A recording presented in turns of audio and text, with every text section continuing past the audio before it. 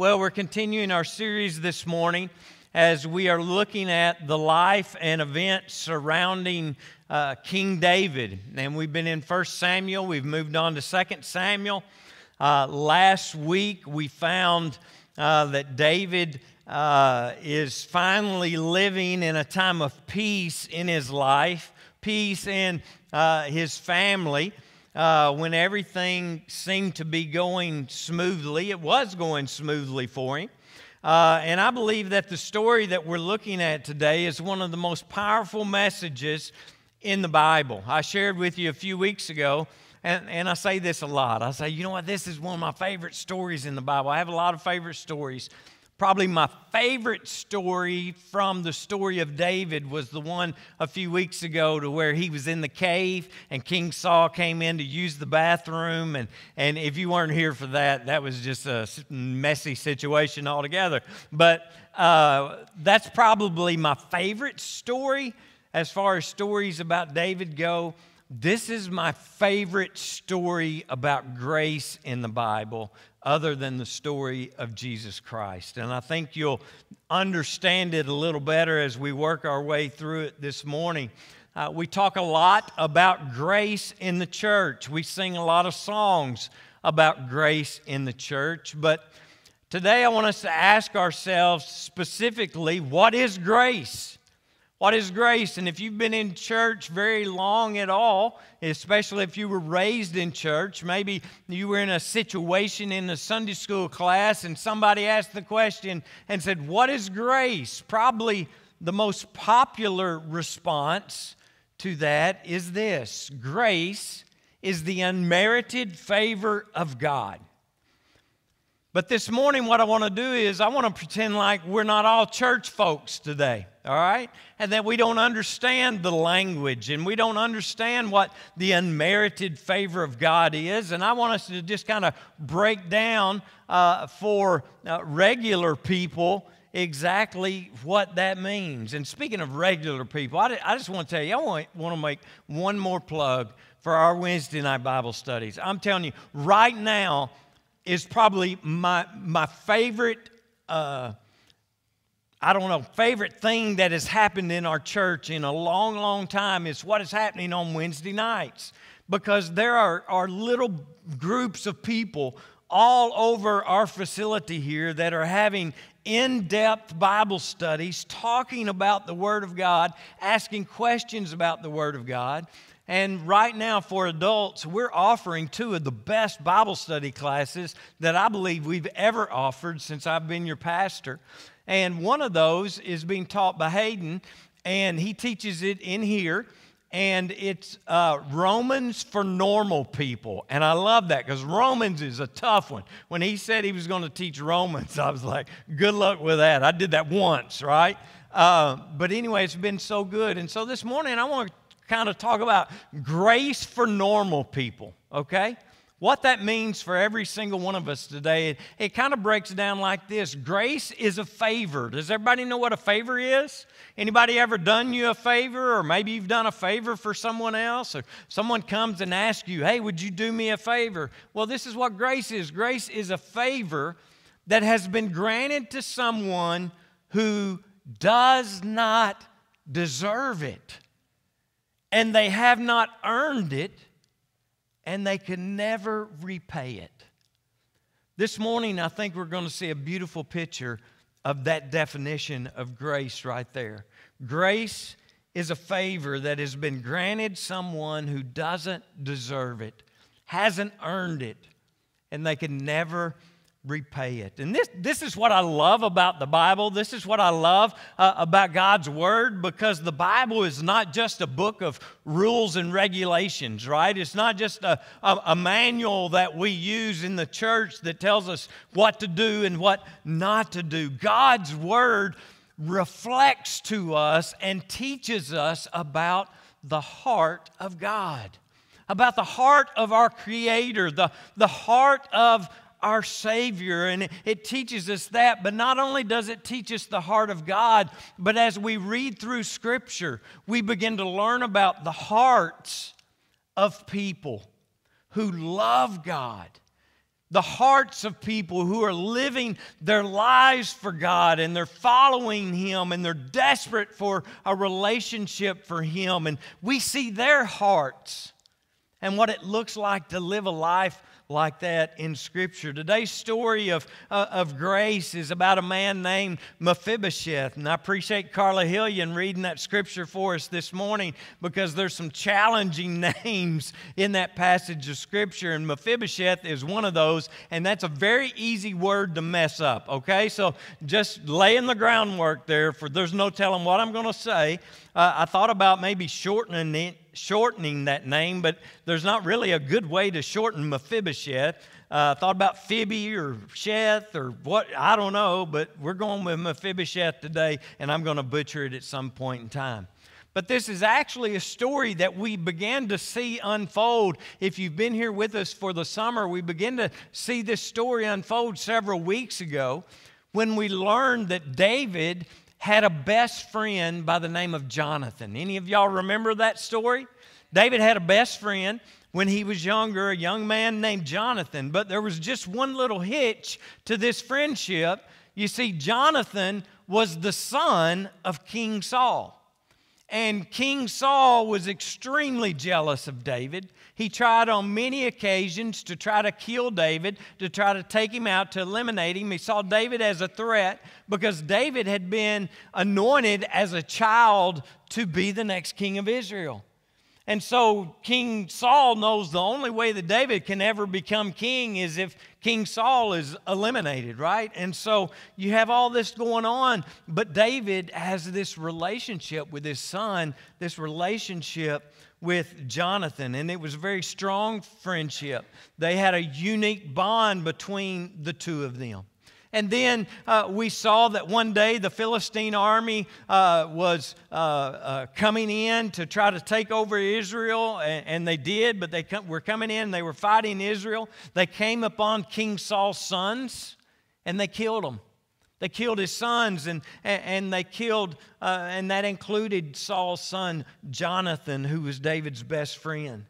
King Saul, we learned also, was wounded in that battle, and he ended up taking his own life by committing suicide. Now, a lot has transpired between then and where we are at right now. But David is the king. He's gone from the cave, the bathroom cave. He's gone from there to the castle. He's living in the palace. He's the king of Israel. He's in a good place. There's no threats to his life. There's no threat to the nation of Israel at this time. And David, we saw last week, is sitting there in the castle, and he's reflecting on God's goodness. You ever do that? Just sit and reflect on how good God has been, how faithful God has been, how God kept His promises, how God answered that prayer. And that's kind of where David is at right here. And as you read the events, you get this sense that he's sitting around and he's just reminiscing about the things that God has done in his life. And one of those things, one of those people, was this very special friend named Jonathan. So that brings us to 2 Samuel chapter 9. And I want to pick it up. We're not going to read it all. We've already heard it once today, but I'm going to look at some of this. And so I think we can find three things to really emphasize from this passage and this story today. But in verse 1, David asked, is there anyone still left of the house of Saul to whom I can show kindness for Jonathan's sake? David's in this time of quiet, and he's thinking back to the relationships that he had and probably the things that he and Jonathan had done. And he's sad because he's missing his best friend. And I think a lot of us can probably relate to David right here in this moment. We have that one friend. Maybe we're blessed to even have a couple people in our life that we just really bond with, that we really connect with. I was talking to Larry Dickens earlier, and we've been praying for his good friend, Jim Hill, who was diagnosed with a brain tumor. And Larry and Ramona asked the church to pray. we sent out a prayer request to our prayer warriors, and people began to pray for Jim. And he had surgery on Thursday, and it was it was a successful surgery. They were able to remove the majority of the brain tumor, and Larry and Ramona had a chance to talk to him on the phone, and Larry said, just thank the people for their prayers, and tears welled up in his eyes as he talked about how good a friend that Jim had been to him over the years. I think we all can relate. We all have that one really, really close friend, maybe even two. And David is the king. He's a leader now, and you know, he's got a lot of people in his life. He's got a lot of different kinds of relationships, and he's got servants that are at his beck and call. But he's longing for his friend. He's longing for that deep and personal relationship again. And I can't help but to relate to what's going on here with David, because there are many days that I'm reminded of a very, very close friend that I had that died way too young. And I think back to the things that we did, and I think about every time I'm watching a Razorback football game or basketball game or baseball game, that he and I would, if we weren't watching it together, we were definitely texting back and forth, playing armchair quarterback, complaining about the coach or whoever it may be. But I can relate to where David is, because as a leader, some of you have experienced this if you've ever been in a leadership role or position. You have a lot of relationships, but they're just kind of surface level relationships. And for whatever reason, you very rarely get close, really close to someone that you do life with and you connect and bond with. And this is where David is at, and I believe it's what he's experiencing here. And so David asks, he says, you know, are there any relatives left?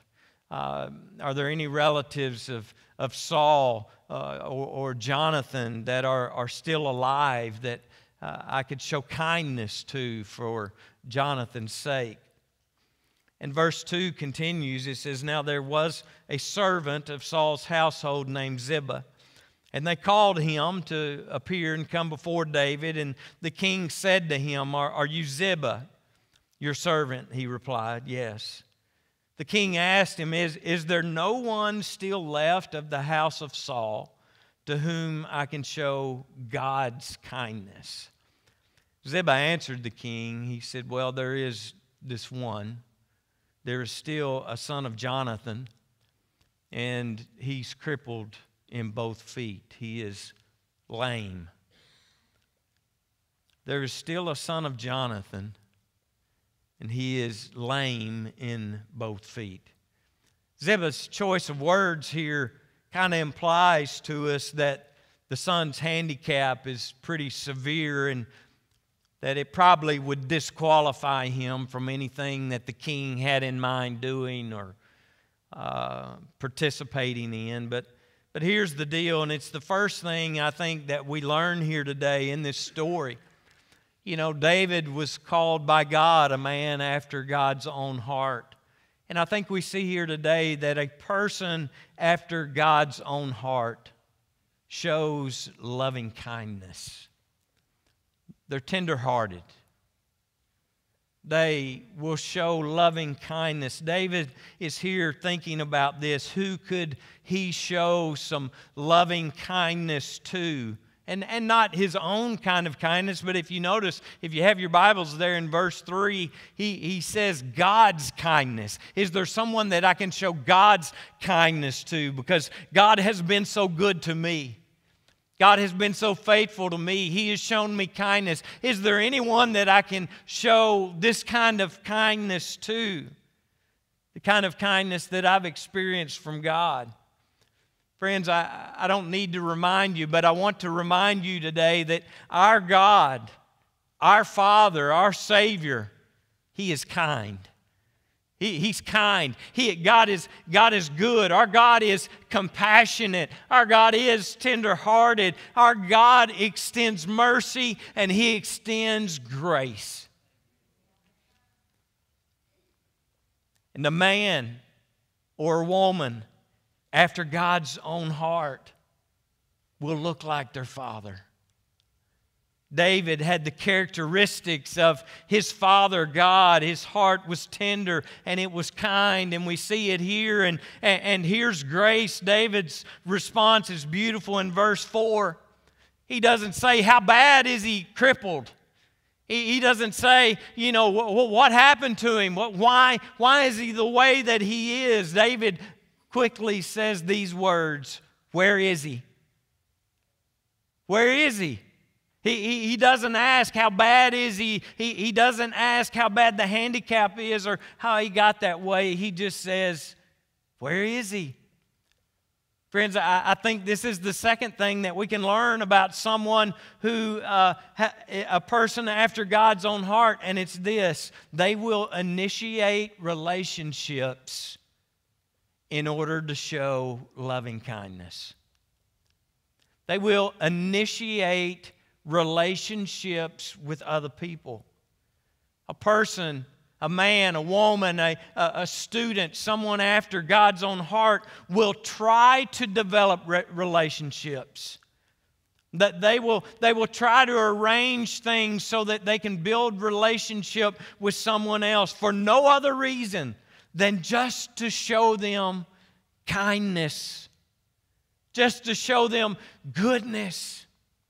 Just to show them that there is good in this world and someone does want to be your friend. Someone does want to show you kindness. Someone does want to be with you and be around you and have a relationship with you. Friends, that's grace. That is grace. That's the way that grace responds. Listen, it's extremely fortunate for you and I today. I want you to think about it. It's fortunate for you and me today that grace is not picky. Amen? Grace is not picky. Grace doesn't look for the right kind of people. Grace doesn't look for the right color of people. Grace doesn't look for the right social class of people or the right economic class of people. Grace doesn't do that. Grace doesn't look for that. Grace is doing something for someone who does not deserve it, who has not earned it, and they can never repay it. So what we see here is this. We see this strong and famous king, and now he's obviously wealthy, living in this palace. We see King David, who does what? He stoops down and reaches out to someone who is not strong. Where is he? He asked. Where is he? The crippled son, don't miss this. The crippled son did not reach out to David. David reached out to the crippled man. And friends, that's just like God. God is the initiator of relationship. God is always the initiator of a relationship with you and with me. God is always looking for someone that He can show His loving kindness to. That's who our God is, and that's what He does. Luke chapter 19 and verse 10 says that Jesus came to seek and to save the lost. John 15:16 says, you did not choose me. Jesus talking here. He said, you did not choose me, but you know what? I chose you. I'm initiating the relationship. I'm looking for you. I want to find you. I want to help you. I want to show you love. I want to show you kindness. I want to show you goodness. I want to show you grace. 1 John chapter 4 and verse 19 says, we can only love because He loved us first. He found us and loved us, and the only way that we can respond to someone else in love is because of God's love for us. He loved you enough that He created you. It wasn't an accident. It was on purpose for a purpose. He initiated the relationship. It didn't matter how bad we were. It didn't matter how crippled by sin that we are. He initiates a relationship with us. David didn't hesitate when Ziba informed him that Mephibosheth was crippled. And here's what's so interesting about this, because here's the deal. In the Old Testament, someone like Mephibosheth, someone who was crippled or lame or whatever, they would be shamed. Right? They were looked at as if you are this way because you did something wrong. You either did something wrong or your parents had done something wrong, and so they would be shamed. They would be outcast. But David reflects the heart of God, and he summons him just as he is. Don't miss this. A lot of people wait until they can get their act together before they respond to God. They think, you know what, I've got to get myself cleaned up before I can go to God and be in relationship with Him. I've got to stop drinking before I can be in relationship with God. I got to clean that language up. Y'all hearing me? Some of y'all need to clean that language up, right? But you're thinking, I got to clean my language up before I go to God, right? And we're thinking that we got to prepare ourselves in order to be in relationship with God. Well, I think Matthew chapter 9 and verse 12 teaches us about the heart of God when Jesus said, "It is not the healthy who need a doctor, but the sick." The sick need a Savior. The crippled, the outcast. If only people would understand that God calls us into relationship with Him right where we are, just as we are. Oh, we used to sing the song every Sunday, and sometimes we'd sing all 4 stanzas, and sometimes we'd sing all 4 stanzas and then sing them all again. Just as I am, right? Everybody knows the words. Just as I am. That's how He came to me, just as I am. That's how He comes to you. And then He helps us to get our act together. He helps us to clean up our mess by showing us loving kindness. Now look at verse 4 and 5. The king asked, "Where is he?" Ziba answered, "He's at the house of Machir, son of Ammiel, in Lodabar." And Lodabar is a place about like it sounds. It's Lodabar, okay? It's ghetto, all right? Let's just say ghetto. And I can call it ghetto because I was raised in the ghetto. My mom hates it when I say that. She says we weren't. I said, have you been over there lately? You're going to get shot. Lodabar, all right? Lodabar is where he lived. So King David had him brought from Lodabar, from the house of Machir, son of Ammiel. Verse 6, when Mephibosheth, there we go. When Mephibosheth, son of Jonathan, the son of Saul, came to David, he bowed down to pay him honor. Can you imagine what Mephibosheth might have been thinking when David's servants knocked at the door? And I'll tell you here just a little history. The custom of the time was that when a new king took over his reign on the throne, the last king's family would be, let's say, eliminated. They would be taken out. They would be killed. Because they didn't want any threat of the old regime rising up to try to take over again. And so the servants and the relatives of the king would be killed.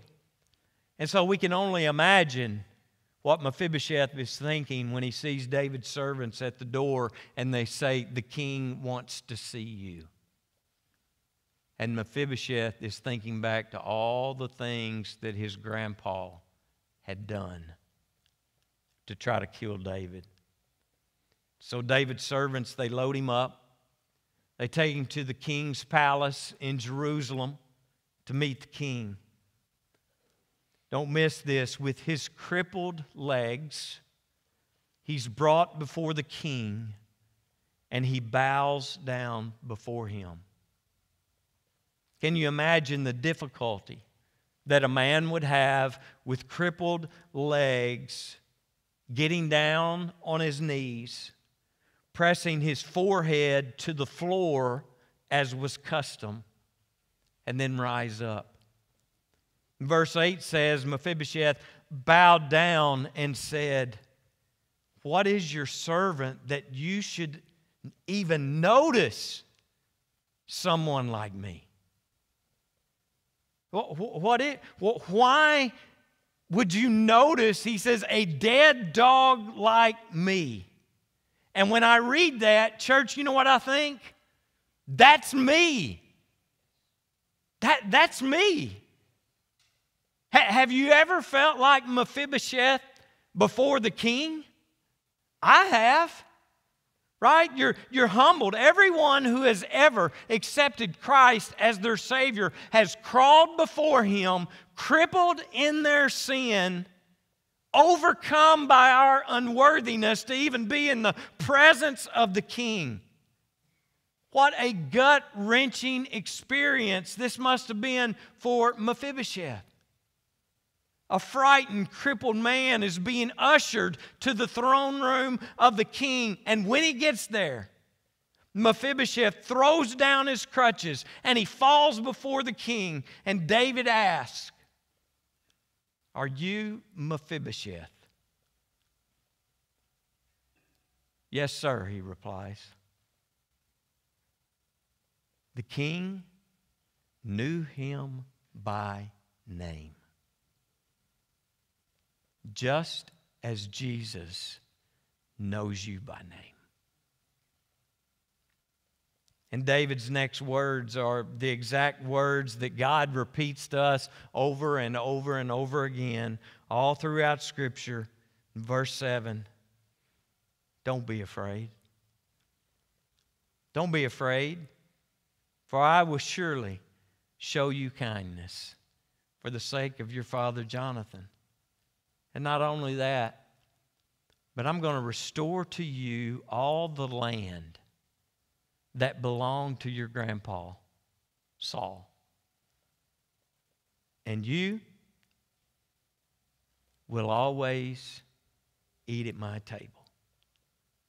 Oh, the king says, don't be afraid of this. Don't be afraid of me. I want you to know my heart. I want you to understand my heart. And it's good. And it's tender. I want you to hear my heart today. Don't be afraid to know me. Don't be afraid to be in my presence. Don't be afraid to be in a relationship with me. Don't be afraid to accept me. Don't be afraid. I'm going to show you kindness. How very Christ-like is David in this moment. Are y'all making this connection today? Us and the king, David and Mephibosheth. This shows us the final and last thing today. A person that truly has the heart of God, a person after God's own heart. Listen, they want more people to be in the family. They want more sons and daughters to come to the table. Mephibosheth came, stooped, crippled, as a lowly outcast before the king, but the king came to make him his son. He was family. He was being invited to sit at the king's table to enjoy the rest of his life as one of David's royal sons. Friends, this is amazing, is it not? Friends, this is grace. This is grace. Mephibosheth here received a gift like he'd never known before. And David, out of his love for his friend Jonathan, demonstrates grace to us through this handicapped man named Mephibosheth. Mephibosheth, he didn't deserve this. He didn't earn this. He didn't have a right to this. And he can never in his life repay it. See what great love the Father has lavished on us. Do you see? This great love the Father has lavished on us, that I would be called a child of God. That we should be called the children of God. And that's what we are.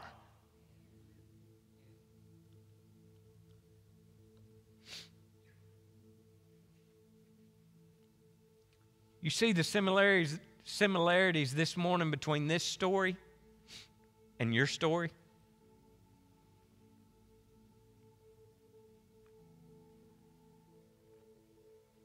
It's just like God,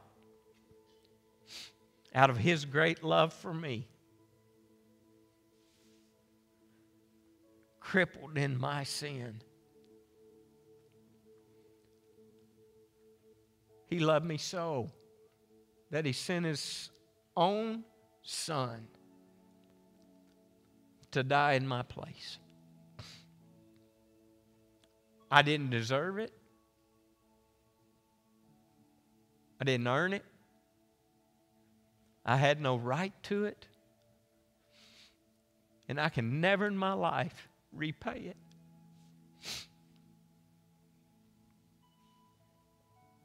And you know what? God is still looking for people today who are worthy of that kind of love.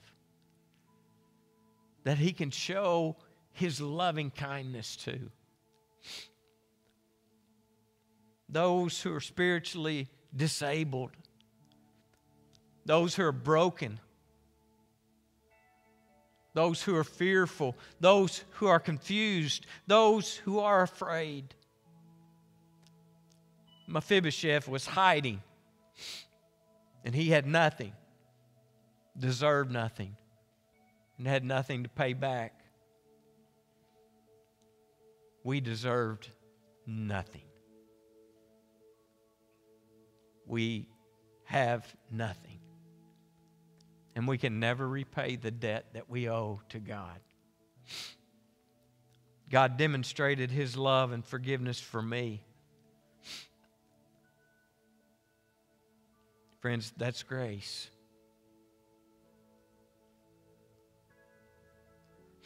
And yes, it's truly amazing. He says to each of us today, and I want you to hear this, you're mine. I'm approaching you today because I want to show you my love and my kindness. He's initiating a relationship. And He said, you know what? I'm coming to you today, and I'm going to take you just like you are. That's all I need. That's all I want. I'll take you crippled. I'll take you lame. I'll take you broken. I'll take you scared. I'll take you just as you are, handicaps, crutches, and all. And like David adopted Mephibosheth into his family, God wants to adopt us into His family. And He extends the invitation to every single one of us today that He created. Son, daughter, come sit at my table. Come sit at my table. Come enjoy my food. Come enjoy my company. You are my son. You are my daughter. Friends, there's nothing in this world like grace. And I've experienced it at so many different levels that it blows my mind. And my prayer is that my heart would be like God's. That my heart would be like David's in this moment. And that I would look for ways to show people kindness. I'll look for ways to make new relationships. Just to be able to show people not Thrasher kindness, but God's kindness. The kind of kindness that He's shown to me, He's called us to show to our fellow man, to one another.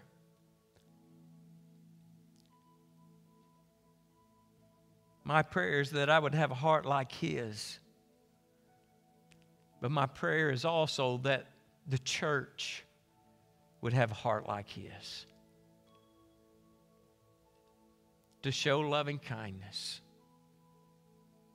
To build relationships. Friends, everything that we do here in this church is about building relationships. Everything that we've asked somebody to volunteer for, it's about building relationships. It's about meeting people where they are when they walk through the door. It's about meeting people where they are, wherever you may be out in the community this week. Meeting them and showing them kindness and initiating relationships. So that why? So that more people might come into the family of God. So that more people might be called sons and daughters of the King.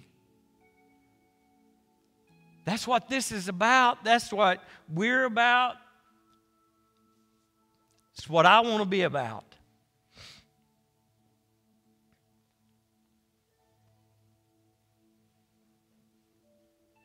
I don't know how to even close this morning.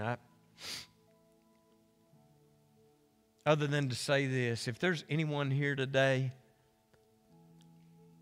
that has not accepted this invitation that God has extended to you, you're not here by accident today, because once again, He was like, He brought you here so that you would know He's reaching out to you. You may come crippled, you may come broken, you may come with a horrendous past, but He's coming to you today and He says, I'm coming to ask you to be in relationship with me, and I'm going to take you today just like you are. You don't worry about it. Because when you become my son or daughter, you start living at my table and you start living in my presence and living with my family, you're going to kind of start looking like us. You're going to kind of start talking like us, and you're going to start being kind to other people. I don't know what He's saying to anybody here today, but I know that He's at work, and I would be wrong not to say, if you've never accepted Jesus, why not? Why wait? Why play around with God? Why wait for a better moment or a better situation? Accept Him. Just accept the invitation and see what He will do in your life. Would you just do that? I don't know any other way to ask. I don't know any other way to beg. Today you've seen grace. This is what it is. This is who we are. This is what it's about. This is what God wants for your life, your family, and for this world today. Don't just be hearers of the word, but be doers. And this morning we're going to close with a time of prayer. And I want to invite you to come today. Maybe in response to the message, maybe to pray about a situation. I'm going to get over here in just a minute, and I'm going to pray with Lee, and I want David to come. I know he's working security out there in the lobby and maybe in the children's department. But, David, if you can hear me, I'd love for you to come and join Lee here at the altar. They've asked for special prayer. She's having surgery on Tuesday, and we're going to anoint her with oil. And some of you may go, what in the world? But God's word tells us in the book of James, chapter 4, chapter 5 and verse 14, is anyone among you sick? Let them call the elders of the church to pray over them and anoint them with oil in the name of the Lord. So that's what we're going to do today. David, I want you to find your way in here. Would y'all make way for David to come beside Lee here?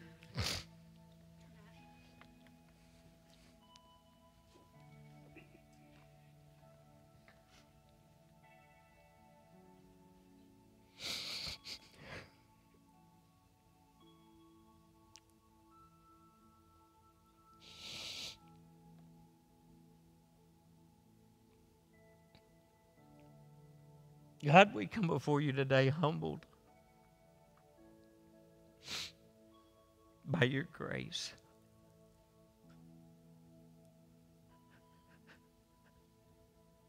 And today we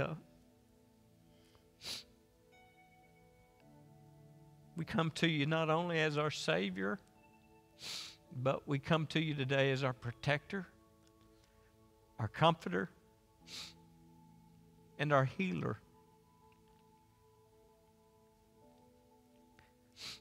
And we have so many in our church right now that are battling cancer and other illnesses. And God, we just continue to bring them before you. Pray for Randy.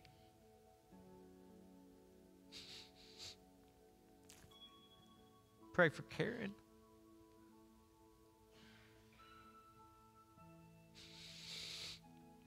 Pray for Sue Army and Sue Sturdivant.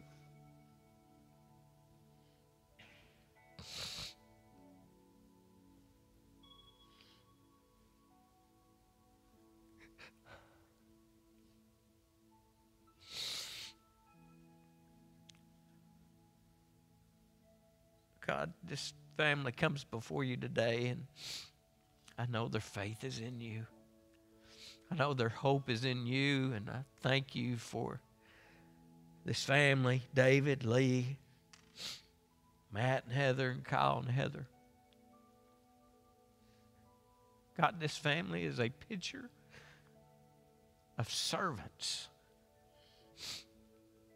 They have always been willing to do whatever needs to be done. They're quick to extend kindness and love to others. They've built numerous relationships in your name for your good and for your glory, God. Today as they come, I know their hearts are heavy. I know there's a lot going on in their family. But Lee is going to be facing surgery on Tuesday. And I know she's got a peace about that. God, we thank you for doctors and medical people that you use to do your work. God, today as Lee comes, she knows she's got cancer in her body right now. She comes in faith today. And God, today, I anoint her as your word says. We gather around her and we pray for absolute healing and restoration in her life. And God, whether you use doctors or medicine or whatever it may be, God, we know that you can go beyond and do what those things can't do. So, God, we pray for healing. We pray for help. We pray for peace and comfort for this family today, God. Today, God, I pray for David. As he comes, God, I just want to anoint him with oil. Thank you for him. And lift him to the throne.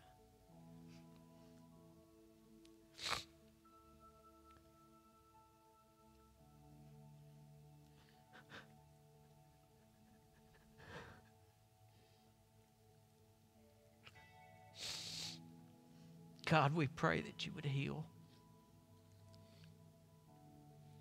that you would strengthen.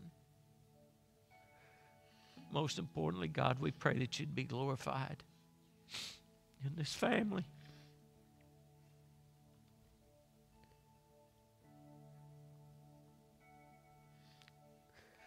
God, we pray for the others in our church, and my mind is just blank, but you know every need in every situation right now. Pray for us as a church that we would be the kind of church that would glorify you and honor you as we take care of our own, walk with our own through sickness and through valleys. And help us just to be who you want us to be and who you've called us to be.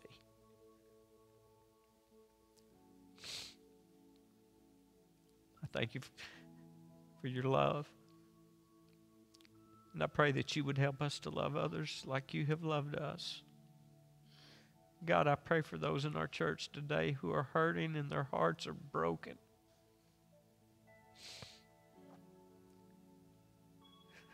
God, help them.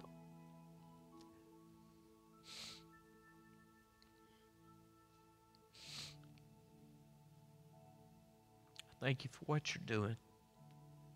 And I thank you for what you're going to do. And I pray that we would walk with eyes wide open, looking for what you're doing and what you're going to do. We have expectation that we're going to see your loving kindness.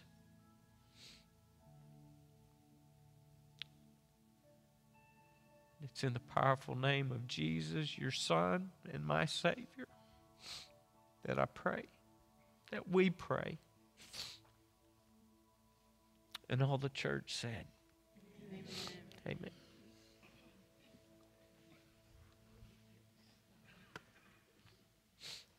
Would you stand with me this morning as we dismiss with our benediction? Would you read it with me before we go? Lord, let us go out into the world in peace and dedicated to your service. Let us hold tightly to that which is good, supporting the weak, helping the needy, and honoring all people. May the strength of God sustain us. May the power of God preserve us. May the hands of God protect us. May the way of God direct us. May the love of God go with us this day. Forever. Amen. I love you. God bless.